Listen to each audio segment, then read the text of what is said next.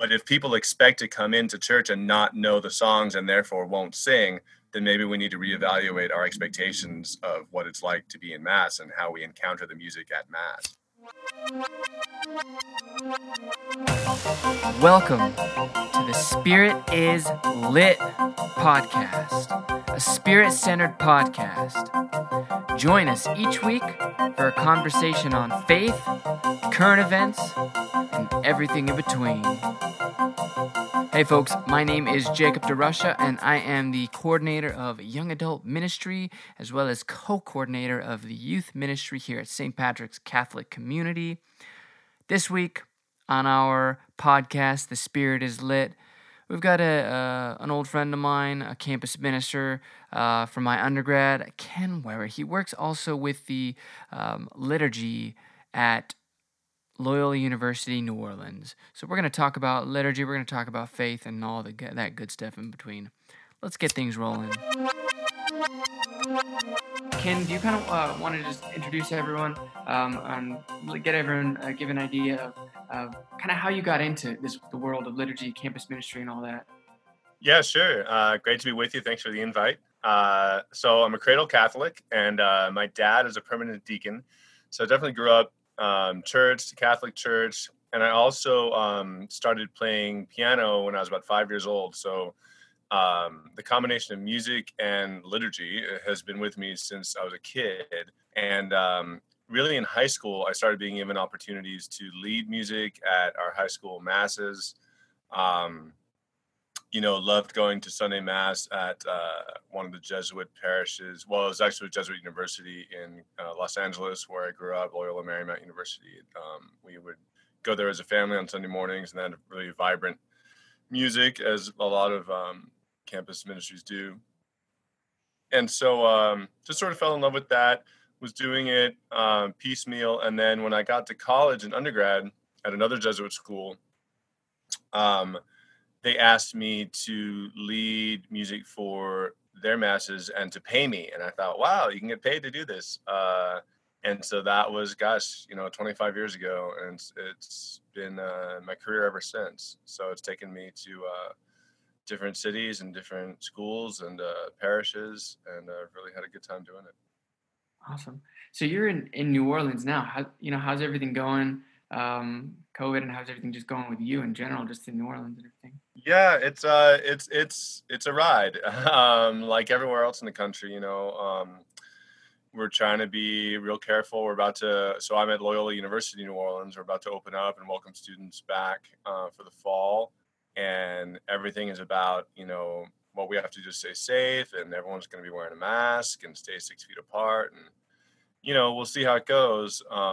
I think it's an easier task for college-age students than high school or younger to ask people to stay apart and to sort of, take some adult responsibility for each other and for the community. But yeah, we're still under the safer at home phase. So, we're not going out unless we have to. We're certainly not going to bars and restaurants and hanging out like normal. So, but there's a great spirit, at least here at Loyola, of camaraderie, that we're all in this boat together. It's interesting, as everyone knows, to go through something that no one in living history has gone through. So we're just forging our way through and relying on God's providence to get us through. Yeah, I imagine as opposed to high schoolers in college, they might be a little easier to get into the routine of putting your mask on and being safe. But I can imagine being in dorms, just in that close proximity, it can be a challenge too. So I was actually scrolling through Instagram as a good millennial does, and I was looking at Father James Martin, and I saw a picture of you in there. Were you recently in the Holy Land? I was indeed. It's a really great story. It's a huge grace. I got a call one day from Loyola's vice president for mission, and he said, hey, some person from America Media has been contacting us, and they want to sponsor someone from our school to go on this pilgrimage to the Holy Land led by Father James Martin, all expenses paid. They want a male in ministry. So that was me. I was the only one that qualified. So they said, we need to know by tomorrow, and so of course I was thinking like, gee, let me spend a lot of time in discernment on this. Of course I will go. So everyone was really supportive. It was in the middle of the school year. It was actually, we left on the day after Ash Wednesday, so it was perfect timing for sort of a Lenten pilgrimage. And yeah, so American Media and James Martin sponsors 4 Jesuit educators every year to go on this pilgrimage. So I was there with a guy in campus ministry from, I believe it was Cheverus High School in Maine, and then a lady from, I'm going to make this up, but I'll say somewhere in Chicago, and then a returning person from another school. But yeah, they're very generous, and we were there with about, I don't know, 90 other pilgrims, all of whom had generously contributed to paying our way. So, and it was really cool because it focused really specifically on the places Jesus had been.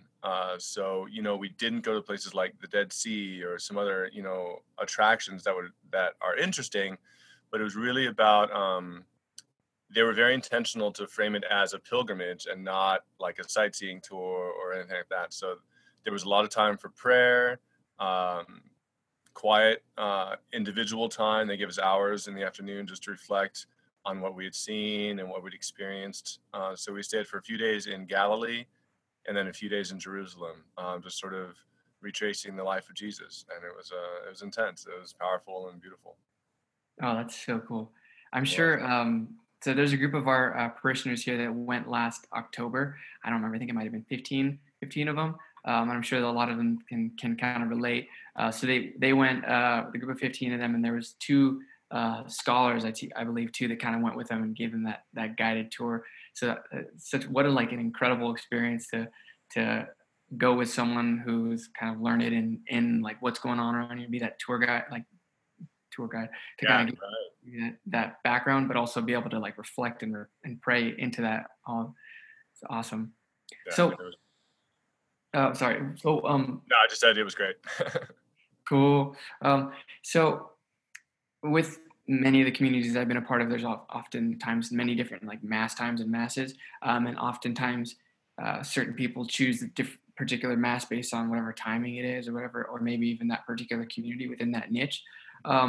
And we have certain segments at St. Patrick's that like cater towards different demographics. Like for instance, we have the morning mass, which might be more of adults, and then we have like the 5 p.m. mass, which is like our youth and young adult liturgy. And from what I remember, Loyola has a very similar sort of like the 9 p.m. mass is typically more geared towards the students, and the noon mass, it has a different population. But I've never really dived into like from a liturgical perspective, how do you approach catering or making a mass that sort of caters to the spiritual needs of the different populations? What does that look like? Yeah, it's there's a few different schools of thought on this. One school says make every mass the same, and so that people can experience cultures other than their own, right? So like a more mature aged congregation can get a taste of some life teen or whatever you do. But the reality that we face here and that lots of parishes face is that certain demographics are just going to be drawn, as you say, because of the time. It's very simple. So we have a 10:30 a.m. Sunday Mass and a 9 p.m. Sunday Mass. And at the 10:30, we might get 1 or 2 students and 80 mature adults from around the community. And then the 9 p.m. Sunday, as you said, was pretty much exclusively students because it's pretty late time.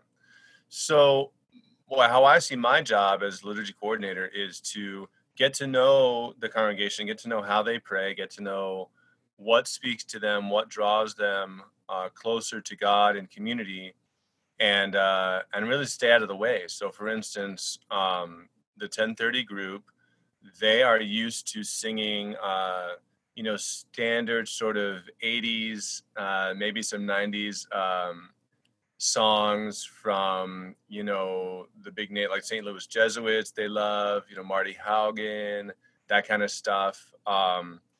And from my perspective, it doesn't really matter to me what the repertoire is that we sing or how the liturgy is constructed, as long as it enriches their prayer and brings them closer to God. So I remember being interviewed for this same job at Spring Hill College, which I was eventually given.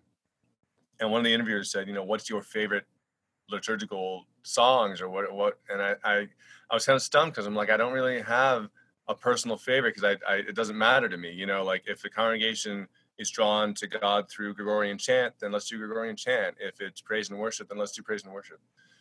So I think fundamentally it's about knowing who you're among, knowing your congregation that you're among. So in terms of music, that's what that is. And then, liturgy coordinators only have so much influence and power in terms of how a liturgy goes, which is a good thing. That's why we have priests and holy orders. So, it's really up to the presiding priest what kind of homily they're going to give. We have at Loyola some Jesuits who will deliver pretty much the same homily at the 10:30 and at the 9 p.m. And it's fine. You get what you get out of it. But then we have others who really are sensitive and react and respond to the people in front of them. So, the 10:30 mass might talk about, I don't know, aging gracefully or engaging in current events in a way that, a professional adult can do that maybe a student wouldn't have access to. So at the 9 p.m. student mass, I have taken the approach of using music that is very, very easy to learn, and that is how I describe in the idiom that they're familiar with, right? So praise and worship style. But, I realized that any song that you program at a college ministry is going to be unfamiliar probably to most students there. It'll be familiar to a certain segment. Maybe about 30% of students will love that song, and that's what you'll hear. You hear about 30% of people singing. And so I'm trying to be sensitive to programming things that people can catch on to really quickly. But I've also come to learn, it's interesting, that, in our Catholic culture, singing has always been, an issue. It's like some people sing, some people don't. And what I've learned is that, especially in college, the people that are going to sing whatever you program. The people who aren't going to sing whatever you program, right? So you hope for the best, you hope to engage people, and you always kind of invite people and describe, why singing is a thing. It's in the Bible. It's a way to praise God. It's, all the reasons we should be singing in Mass. But yeah, I guess that's a long answer to fundamentally it's just get to know the people that you're praying with, get to know the congregation you're in front of, and respond to their needs. Yeah, no, and I remember some great homilies based on like some things like me as a student going to that mass and Padre talking about some like our finals this week or something like that. Right. And I think another element that I'm just thinking about right now is just the fact that there's other college students there. It's like people that are like in the same path in life and the same point of path in life as me, that like we can kind of just worship together, which is awesome. So, in line of us talking about kind of just liturgy in general, how has COVID impacted all of this liturgy practices at Loyola? Yeah, well, back in March when we started the lockdown, we discontinued our 9 p.m. Sunday Mass because we sent all our students home, so there was no one here. We continued the 10:30 a.m. because those were all sort of local, like I said, adults. But we went to live streaming. The first few weeks, we were doing just private masses of just the priest, filming the priest saying Mass. And if you wanted to, quote, attend, you would tune in and watch the live stream. And then some of the regulations started to soften a little bit. And so we were allowed to have 10 people in a congregation. That started over the summer. So we had to go, we just decided, we would have some liturgical ministers, some lay liturgical ministers, a musician, and then that would leave room for maybe 3 or 4 guests. So it would really be the lay liturgical ministers and their families or whoever they wanted to bring. So that was what we were doing for a while. Then the regulations got eased again, and we went to being able to fit, I think, 35 people in our chapel. So that's when we went to a sign-up a pre-mass sign up that we'd send out the week before, and the capacity max was 35. So as soon as it filled up, that was it. And that's what we've been doing pretty much throughout the summer. Our first mass for students will be a week from this Sunday. And what we're going to do is hold it in our big cathedral style church, Holy Name of Jesus, which is on campus, which is much, much bigger than our campus chapel. And it can accommodate with social distancing 100 people. And so that will give us the capacity we need to hold the student mass without requiring students to sign up ahead of time, because that just probably wouldn't be that successful. Students just aren't in that frame of mind to do that usually. We will have to, something I don't love, but I understand we have to do it, is to take attendance. So we'll have people sign in when they come to mass, and that's for contact tracing purposes. If that's necessary, we have to have a record of who was there together. People have had to wear masks the whole time, except when consuming the Eucharist. The sign up, it's all the same thing everyone else is doing. The sign of peace is without physical touch. So you just turn and wave and give a peace sign or something. Communion is just with the bread. There's no cup. So it's sort of stripped down. As always, finding God in all things, that great Jesuit motto. God is there, and I'm encouraged by hearing more and more people say, there's some opportunities here that we may not have been aware of. In particular, in Mass, under these regulations, you start to think, well, what's really essential here? What's really essentially going on? We're still coming together. We're still hearing the word of God together. We're still breaking bread together. Jesus is certainly present among us in a way that might be even more viable, more tangible than before. Christianity for a long time had a sense of survival to it, right? Like the societal or cultural or natural forces, the world is against us, right? I mean, that's the gospel. It's like the world will hate you. Well, the world is not making this easy for us, and so I think it's time to kind of dig down and say, what is liturgy for? Why are we going to Mass? What are we doing? It's become more important, I think. Whatever drives someone to go to Mass has become more urgent a little bit. Yeah, we've been doing kind of a similar take with regards to opening up the space for the numbers. Like, we haven't had any full at the time of recording this, any full open masses, but we've had a couple like funerals, which are usually like in our smaller chapel area, but we put them in the big church just to spread people out. Right. And it's tough, but it's different too. So we also do communion, and one of the things that goes along with what you're saying, like this finding God in all things, and what our pastor, Father Eric, has said when this first began, it's like we're getting back to our roots, really, like of these small house churches and things like that. Right. Super cool. And one of the things like that's kind of been an add-on to the top of the cake, so to speak, and all this craziness was this whole George Floyd and all this racial injustice that kind of brought to the forefront all these systemic injustices, particularly with regard to racism. And one of our pillars at St. Patrick's is social justice. So I'm wondering what your philosophy and how you incorporate social justice with whatever sort of social justice issue might be at the forefront for a particular time being, and how does that get incorporated into the liturgy?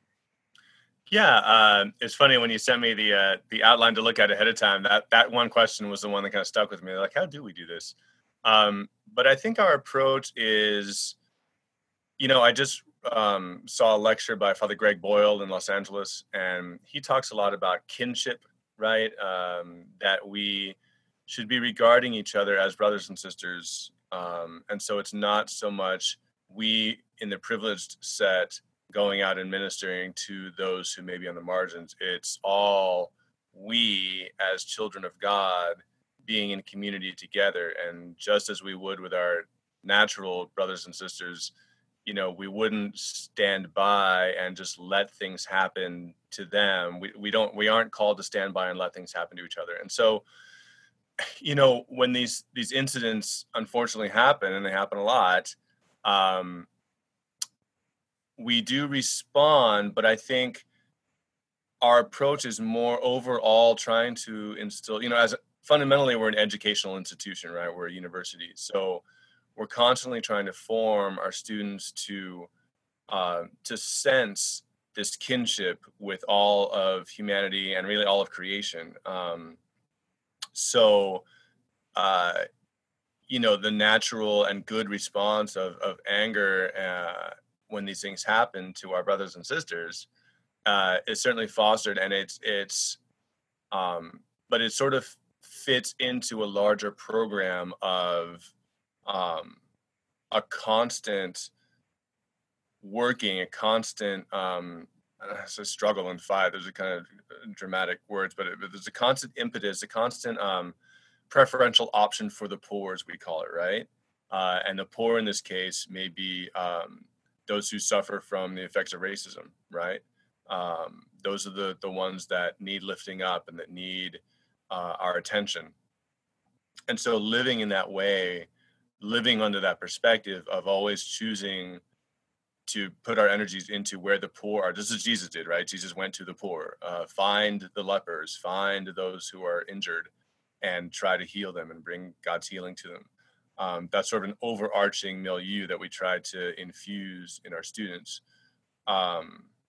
So of course, there are times that call for extra or special action, and we do bring attention to that, and we support that. The homilies will invariably refer to the latest, injustice.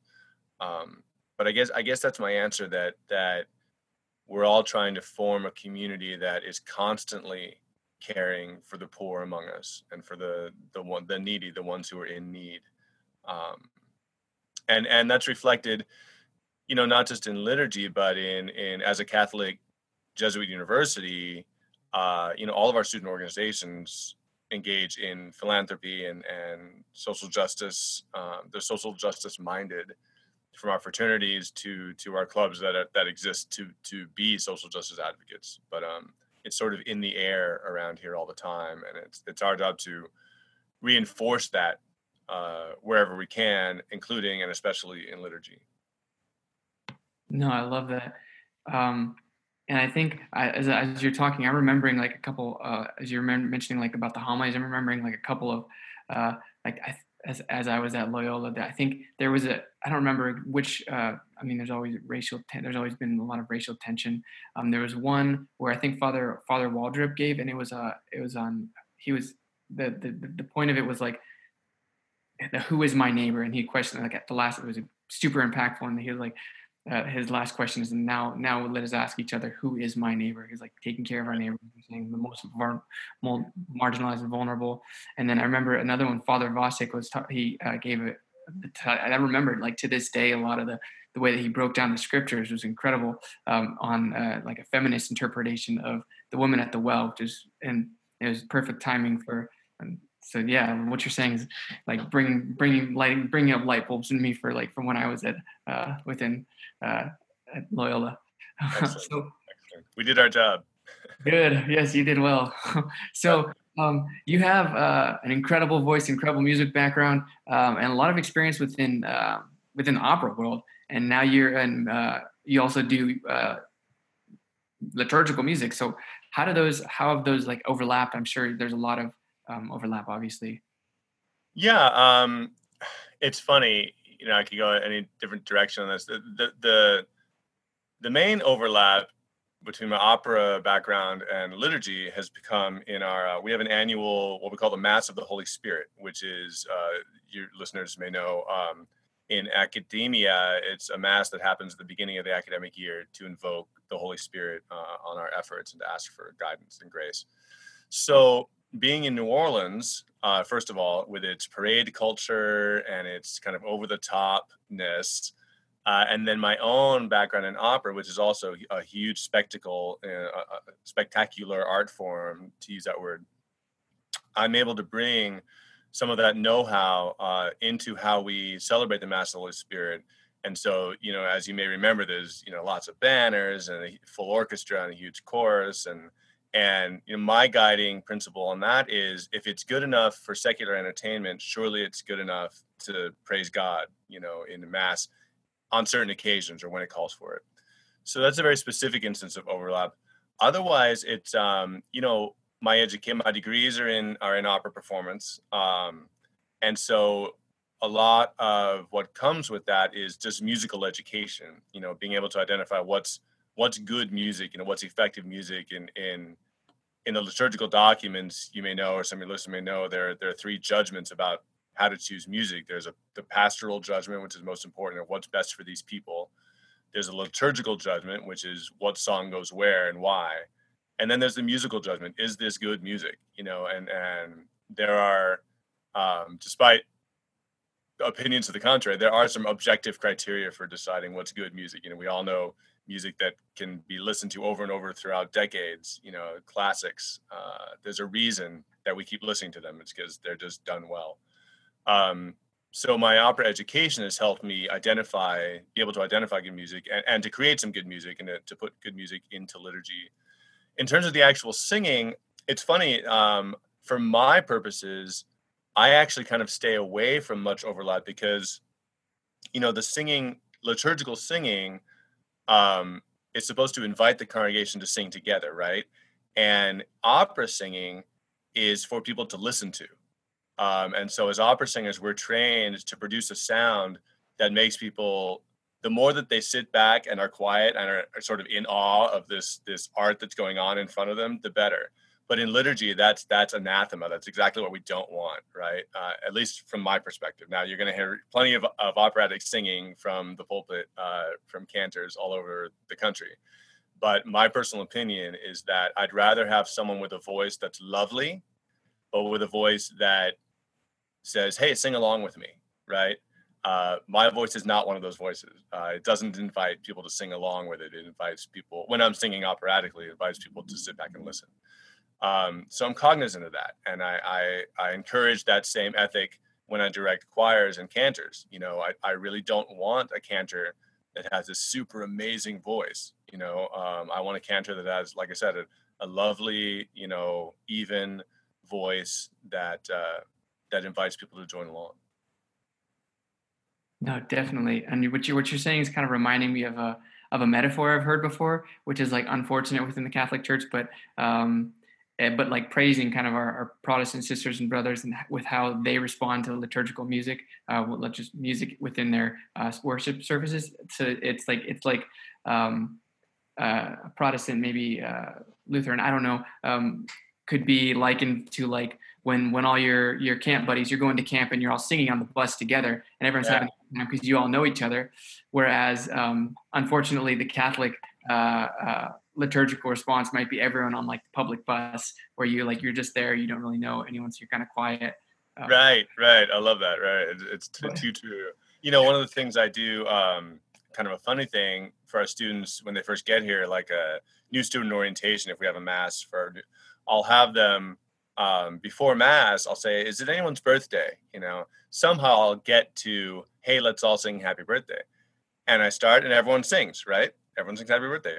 And then I tell them, it's sort of a trick, but I tell them, oh, okay, so Catholics do sing in church, so now during mass that we know we can all sing together, but I like drawing their attention to other cultural moments where they have no problem singing, happy birthday, baseball games when we all used to be able to go and gather in baseball games, the 7th inning stretch, take me out to the ball game. There are songs that we sing without even thinking about it, and no one cares if you can sing or not. And so trying to borrow some of that mentality and put it into people's experience of liturgy and say, you do sing with each other. And again, like being at a concert, right? Like a rock concert or a praise and worship concert, people are singing at the top of their lungs. They're screaming, singing. And I always say and think, again, if it's good enough for secular entertainment, or if it's good enough for this experience, why, when you're in the presence of a loving God who gave you this voice and wants you to use it, why on earth would you then say, oh no, probably shouldn't sing that, or no, I'm not good enough, you know. So it's a long road to hoe, and it's a big obstacle to overcome. I think it's worth working at. No, yeah, no, that's interesting. Like we all sing "Happy Birthday," whether we know that whether we have a good we know how to like where the notes are or not. Right.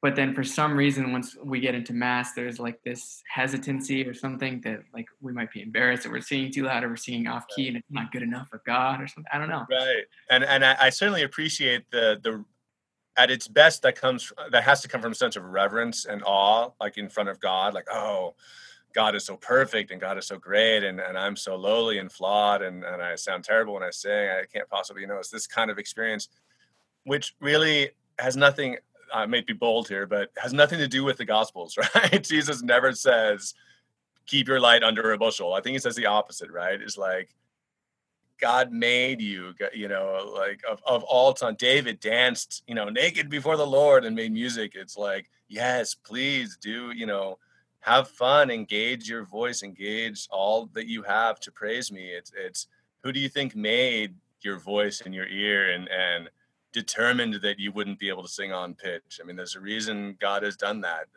and I don't think God minds. And so yeah, that's something to work toward for sure. And a tip that I'll give that I usually do is I try to sit or stand next to someone who has a really good voice or and can hear the tune or whatever, and I'll just basically try and copy them as best as I Yeah, can. yeah, exactly. Use So what you that got. way, yeah, if I don't know a particular note, maybe I'll just kind of like go underneath them and try and find it or whatever. Yeah, that's right. And then that goes then to the music that we program, right?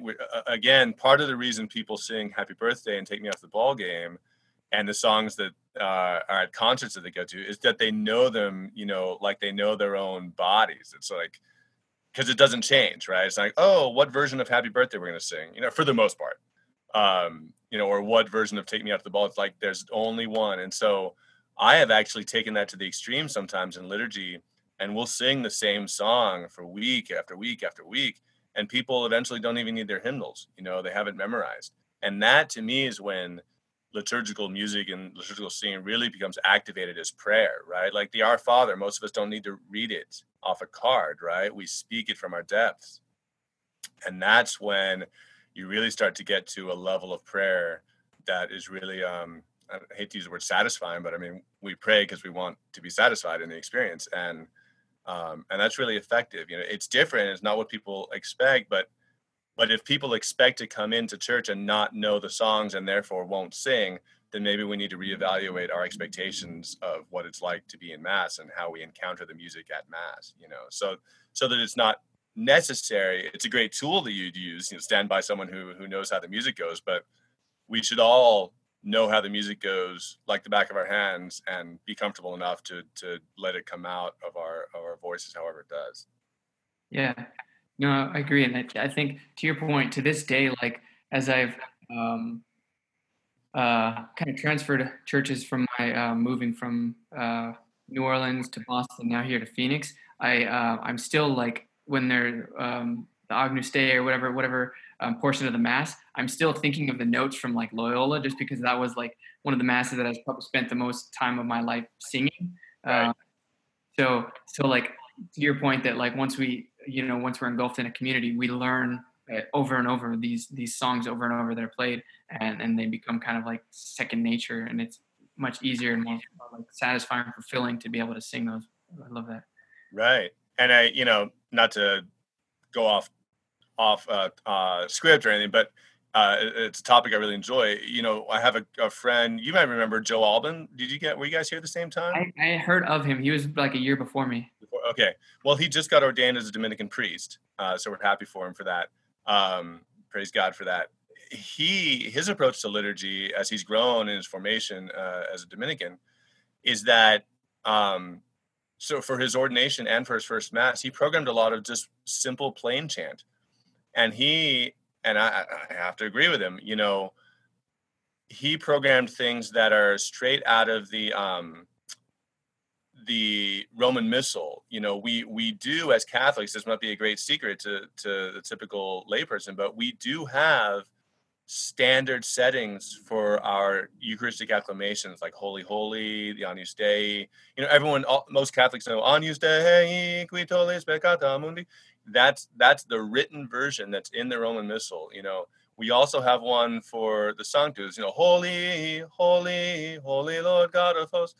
And so there's a real argument to be made for using those at every Mass, because then no matter where you go, right, New Orleans, Boston, Phoenix, people are singing the same thing. And as a kataholos, a Catholic church, a universal church, there's a real argument to be made for maybe we should be singing music that is universal. And I know at papal masses in Rome, they're singing Sanctus in Latin, because the idea is that Latin, while no one actually speaks it, it's the language that if we all sing in, then when we all come together from across the world, as rarely as that happens, but whenever it does happen, we can all sing together instead of singing, Marty Haugen's arrangement of the Holy Holy, or St. Louis Jesuits, oh, what version is this? Oh, we don't do this at my home parish. You hear that all the time, but it doesn't need to be that way. We do have standard settings of these things, and I'm sort of there's a part of me that really is drawn to that, because I think it's of use. No, that makes total sense. And like part of us as being Catholic, this universal church, we already do that in many other ways with just the structure of the Mass. And like Right. you can go to a Mass in like any language and like basically follow along, because you kind of know, oh, time to sit, time to stand, time to kneel. Right. All the prayers are the same. We say the same Our Father. We say the same Eucharistic prayer. All the collects, everything is the same. Yeah. So, Ken, you've had a lot of experience within the Jesuit Ignatian tradition, and we've had we've interviewed a couple of other Jesuits, giving us kind of going in depth on that. But I'd be interested, and I think our parishioners would love to hear, what do you love from your experience? What do you love about the Jesuit tradition? Yeah, I mean, the spirituality, first and foremost, maybe exclusively, and the spirituality that says God created us, each unique person, to be in relationship with us in our uniqueness, right? So much of Ignatian spirituality is getting to know ourselves, getting to know our baggage, right? Getting to know our histories, and baggage, not even in a bad way. Like what have we endured? What have we experienced in our lives from birth, to now? What have our parents, what's our family life been like? And it's different for every person. And some people have blessedly, I don't want to say easy lives. Some people have more difficult lives, but God is there through Jesus, Jesus who himself, as I experienced in the Holy Land, especially, didn't have a cushy life. Life back then was not, a walk in the park. But Ignatian spirituality really gets to God's intentionality behind every aspect of creation, especially of human beings. And so when I can go to God in prayer and do the Ignatian examen and say, God, here's what I'm grateful for throughout this day. And what I'm grateful for is going to be very different than whatever anyone else is grateful for. In fact, what I experience as a favor, as Ignatius would say, give thanks for favors received from the Lord. Someone else may have experienced the same exact thing and said, God, I hated that, like, no thanks, God, give me something else. And they're over there praying in thanksgiving for something that I hadn't even noticed. I find that very freeing, right? That God is intentional about how God has created me, how God continues to create me in every moment, how God is in every moment, how God is in our conversation right now and is in the experience of your listeners when they listen to this and watch it. It becomes sort of, the kingdom of God becomes a little more tangible, a little more, I don't want to say easily realized, but when Jesus said the kingdom of God is at hand, like right here, Ignatian spirituality, and it gets at that by trying to find God in all things. I think that's key for me. Yeah, no, I love that. What you're saying kind of reminds me of my first New Testament class at Loyola with Dr. Bednar's. Yeah. He had talked about, she broke down like the Gospels by way of, she said like, she explained it in the sense that like, okay, so you have say three siblings and you're like adults now, and you're gonna kind of explain your mother from your childhood, and you might explain her completely differently because of your different experience. And what you're saying with regards to like our spirituality, how God relates to us, and how we can break that down with Ignatian tradition. We might relate to God in a different way. We might pray and give thanks to God for different things based on kind of our own experiences and what. Right. Right. And then that frees us from feeling like we have to conform to um, really, prayer forms or other kinds of dogmatic things that really just don't feel great to us. Not, church teaching. We're always praying for the wisdom to understand the teaching of the church. But if say, a 40-day consecration to Our Blessed Lady is not something that resonates with me in terms of prayer, in terms of something that really brings me uniquely close to God, Ignatian spirituality says, then don't use it. Leave that for other people. It's okay. Like, for instance, at the risk of scandalizing your audience, I love the rosary. I love it.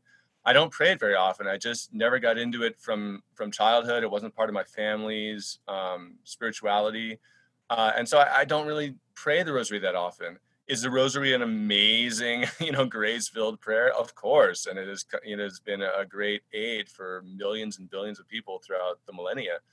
But Ignatian spirituality says, in Ignatius's what's called the first principle and foundation of his spiritual exercises, part of that 3-paragraph sort of, answer to the question, what is the meaning of life? Ignatius says all created things, including prayer forms, are there for us to use or not use in as much as they lead us to being able to praise, reverence, and serve God.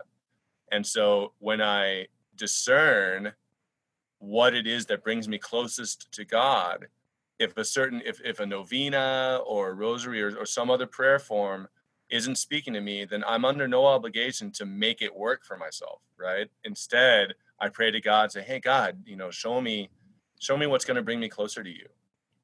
And right now, that's a practice of the daily examine, examining, discerning my own thoughts, words, and actions throughout a day, and how much they are praising, reverencing, and serving God. So it's freeing. And I think for Ignatius, freedom was a pretty foundational goal. Yeah, no, I agree. It makes, and going back to like kind of the point that we were talking about earlier is like the Catholic Church as being universal, like, and for us to kind of maybe force us into like someone might not, they just might, it might be like walking on hot coals to do an examen every night for them, whereas they like it's paradise for them, very spiritually fruitful for them to do a rosary, and like that's the beauty of this universality of relating to God through our different. Exactly. Yep. Yeah. So I got to admit, I was always a bit jealous that you of your position as to be able to kind of live on campus and be so in close proximity with the folks that you minister to. Yeah. So what can you tell what is some fruitful? What do you love most about kind of your position of resident minister and being in such close proximity of those that you minister with? Yeah, so I do live in a dorm. Luckily it's basically a 1-bedroom apartment. So the school is very generous in giving me that. The obvious thing, like just last night, the RAs, the resident assistants, were downstairs in the lobby having dinner at 6 o'clock, and I knew their schedules, so I just went downstairs and joined them. Um, you know, Foundational, this, and ministers who have thought, anytime at all about what they're doing know this, that ministry rests on and is born of relationships, right? So we have to know and be in charitable, loving relationships with the people we minister among. Um, for it to bear the most fruit. And so, part of being in a relationship is to share space and time. There's no way around it, which makes this COVID time so interesting, right? So space and time is all on the computer. but it counts, So I think that's that's the biggest benefit for me being in the dorm. Um, when I first got here, I thought, how am I going to interface with these students? Because, I'm not walking up and down their halls, as I shouldn't be. I'm not in class with them. I'm not naturally anywhere that they are throughout the day, right? I go to my office, I come home to my apartment. I may see them in passing, but there's no natural vehicle for me to spend time with them. And so I started, as you know, I started baking cookies, once a week and hosting cookies in my apartment. And it was successful right away. Students would come over, hang out, even if I mean I would talk with a few of them, but they would talk with each other, and they started to associate my presence with an opportunity for them to strengthen their own community. So they come over in groups of two or three of their friends, and they just hang out and eat cookies together, talking with each other. But they get to know, even if they don't get to know me personally, they get to know why I'm there, and that, oh, Ken, the resident minister, he offers us an opportunity to be in community together and to share time and a sweet morsel of a cookie. I couldn't do that if I were living in an apartment off campus, right? And students are going to come over. I don't know if they even should, but part of my job is to host students and to find opportunities to engage like that. So that's the easiest. And also, because our dorms, no one's dorms really, are organized by, interest. It's not like this dorm is just for the religious students. Um, I get to interface with students that I wouldn't normally see in the course of my liturgy practice, right? Most students statistically just aren't going to mass. It's not a big surprise to anyone. So, you know, being in the dorm opens up all these different demographics of students, students who are atheists or students who work on, college Democrats or college Republicans, and it doesn't really matter. In fact, most students that I interface with in the dorms aren't involved in anything ministry related, which is even to me better because this then becomes like a missionary territory, right? It's like they see me, who they know works in ministry, and for some reason also isn't, an awful person, is someone who is welcoming, or I try to be, and has a sort of sense of humor, and sort of I just try to be myself, which I hope they encounter as sort of a normal guy. And especially as a layperson, I think sometimes they look at me and they raise their eyebrows like, what are you doing? Who are you? And some of them, bless their hearts, the Protestant kids start calling me Father Ken, because that's the only model that they know that fits with what I'm doing. I'm a single guy living in an apartment in a dorm at a Catholic school doing ministry. So like, oh, you must be cleric or you must be ordained. And I really enjoy saying, no, I'm, what we say in Catholic, I'm just a layperson, but I'm a layperson, and part of my vocation is to be here and be of service to you all, and I would be disingenuous if I didn't say I live here for free. The college gives me an apartment, so it's very good for them for recognizing the value of having a ministry presence in the dorms, and providing this space for me, because they could rent it out to students and make money on it. But they decide that the value is to have an adult ministry presence here. So yeah, it's fruitful. I really enjoy it.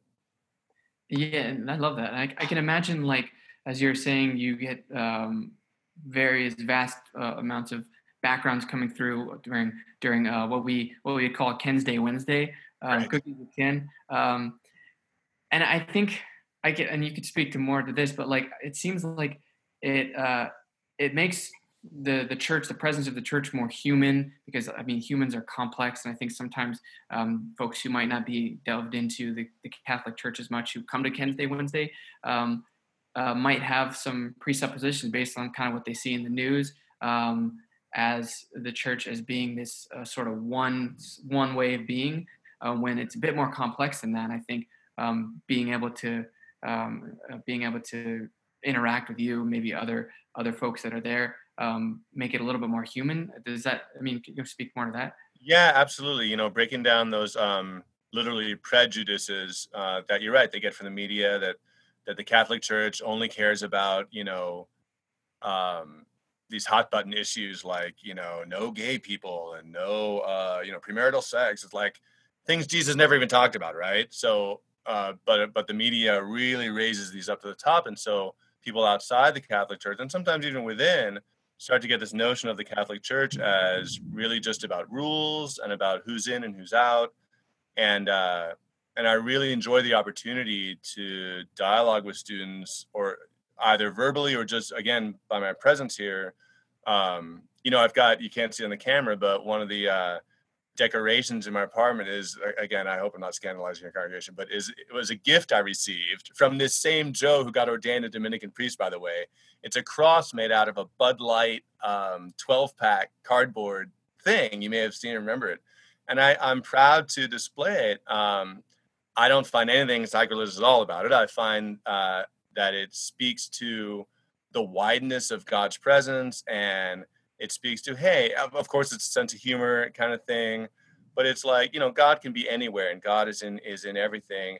And the Catholic Church, at its best, is a vehicle for that God, is a vehicle for connecting the God of everything we are, including our humor and our recreation, our beer, our food and drink, the God that Jesus showed us by his life, right? The God who turns vast quantities of water into wine as his very first miracle, the God who wants us to enjoy the life that he's given us. All of which had, how to say this, it has everything to do with the Catholic Church, but it's given very little press, right? I mean, if the Catholic Church were spoken of more frequently as a place to come meet God, a God who loves us and God who creates us and God who wants us to be happy by serving and loving each other, I think we get a better image in popular culture, but that doesn't really get ratings. So yeah, I really enjoy the opportunity to break down those stereotypes and to make people think twice about maybe the size of the Catholic Church that their experience, especially at 18, 19 years old, that what they may have experienced of the Catholic Church is only one very small way to experience the Catholic Church, and that the church is vast. And that, as some of my Jesuit mentors have said, as big as the church is, God is even bigger, right? God is bigger than the church. The Catholic Church understands God in only in as finite a way as human beings can understand God, right? We're all human, and God reveals God's self to us in ways that we can understand, but it's certainly not the totality of the experience of God. And so to approach our own understanding of the church with a little bit of that humility to say, well, this is the best we got, and we know it's pretty good because it stood up the test of time. But there's always more to God than what we're experiencing, even in the most vibrant, healthy, wonderful church experiences. Yeah, no, I love that. I think what you're saying reminds me of just this the gift of imaginative prayer that I kind of learned at Loyola. Being able to kind of dive into scriptures and like imagine, like I never would have imagined, like maybe Jesus sitting at the table, and when like maybe the language that I would use, like he's just chilling with his homies, maybe they're having some beer or whatever at the Last Supper, and then he performs his miracle and he does it the whole shebang. Whereas before it's just kind of like these words on a paper, as opposed to imagining myself in the scene, and maybe in a way that I would, and that universality of someone else being able to imagine it, based on the tools that they have in there within their imagination, piece of frame. Yeah. So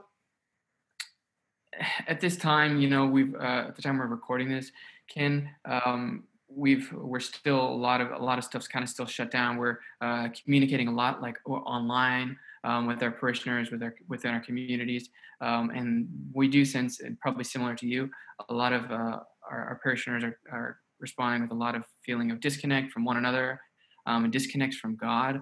Do you have any pointers, any thoughts, and maybe podcast, books, whatever that you might be able to point people to, practices, to find that connection, or maybe reconnect in this time?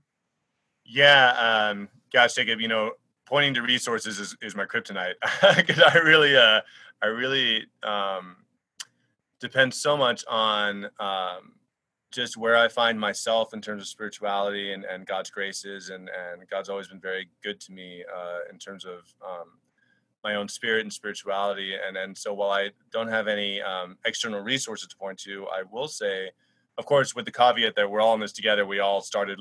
It's funny. I used to be watching TV with my brother, and I'd say, he'd flip the channels and we'd land on something.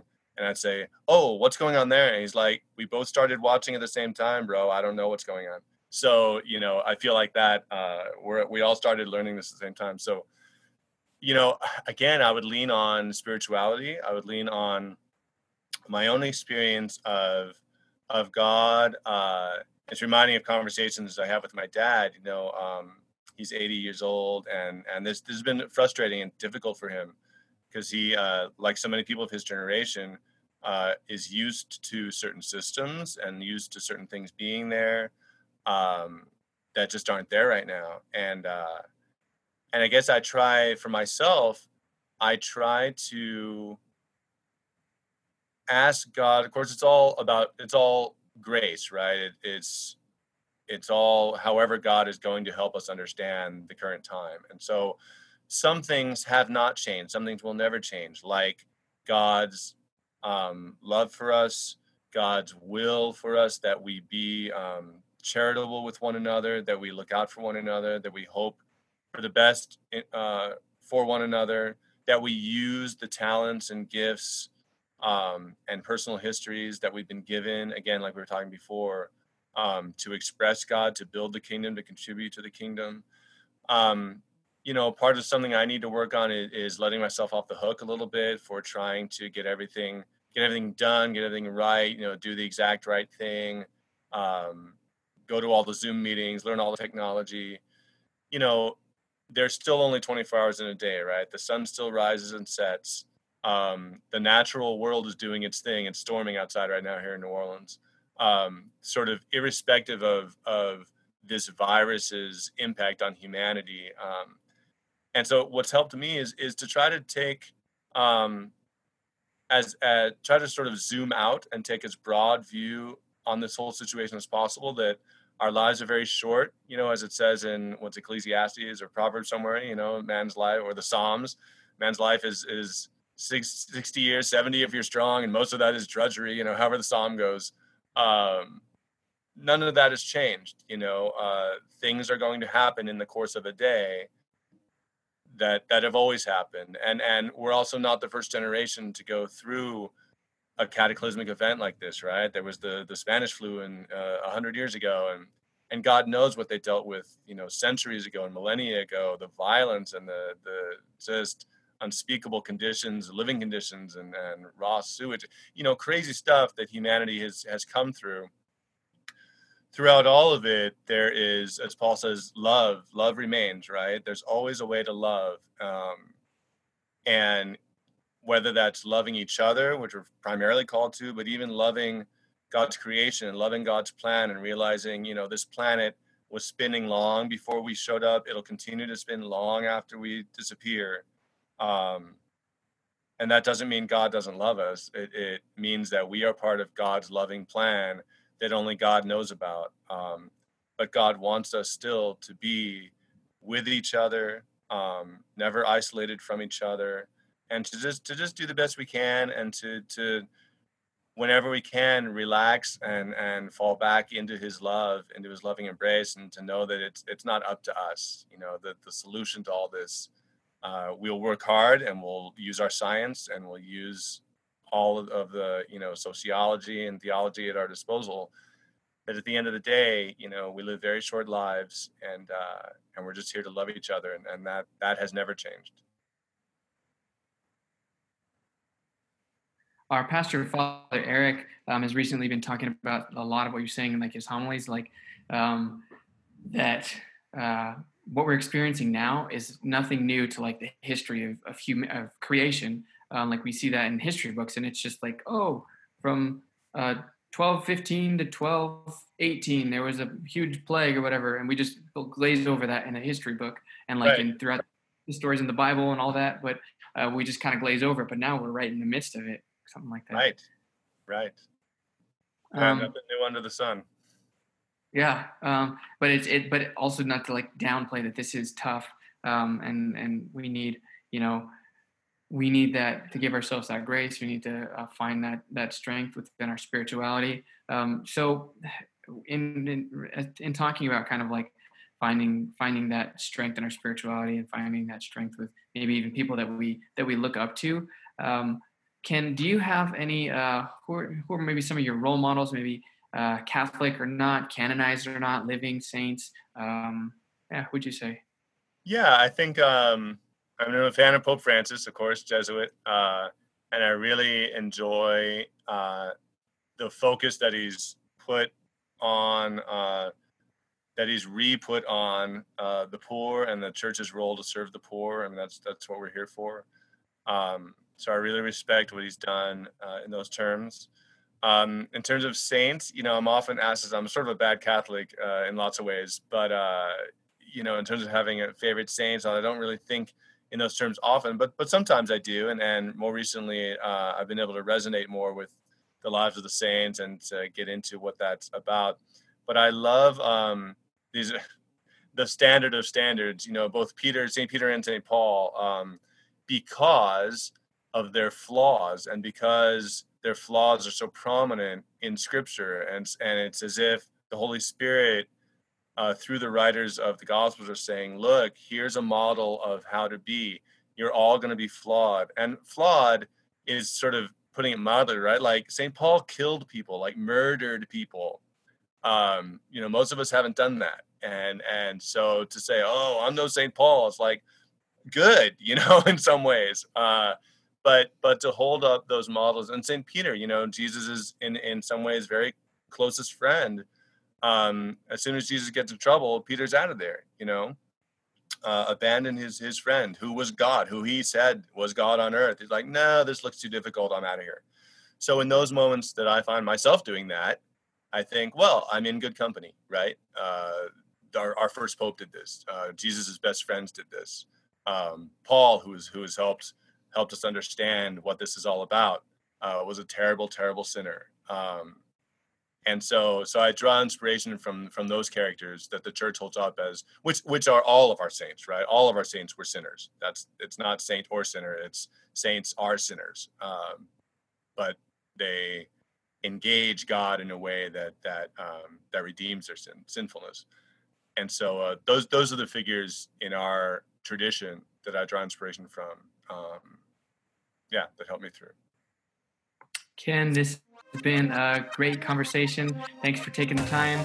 Thanks for joining. It's been good to kind of catch up with you. Take care.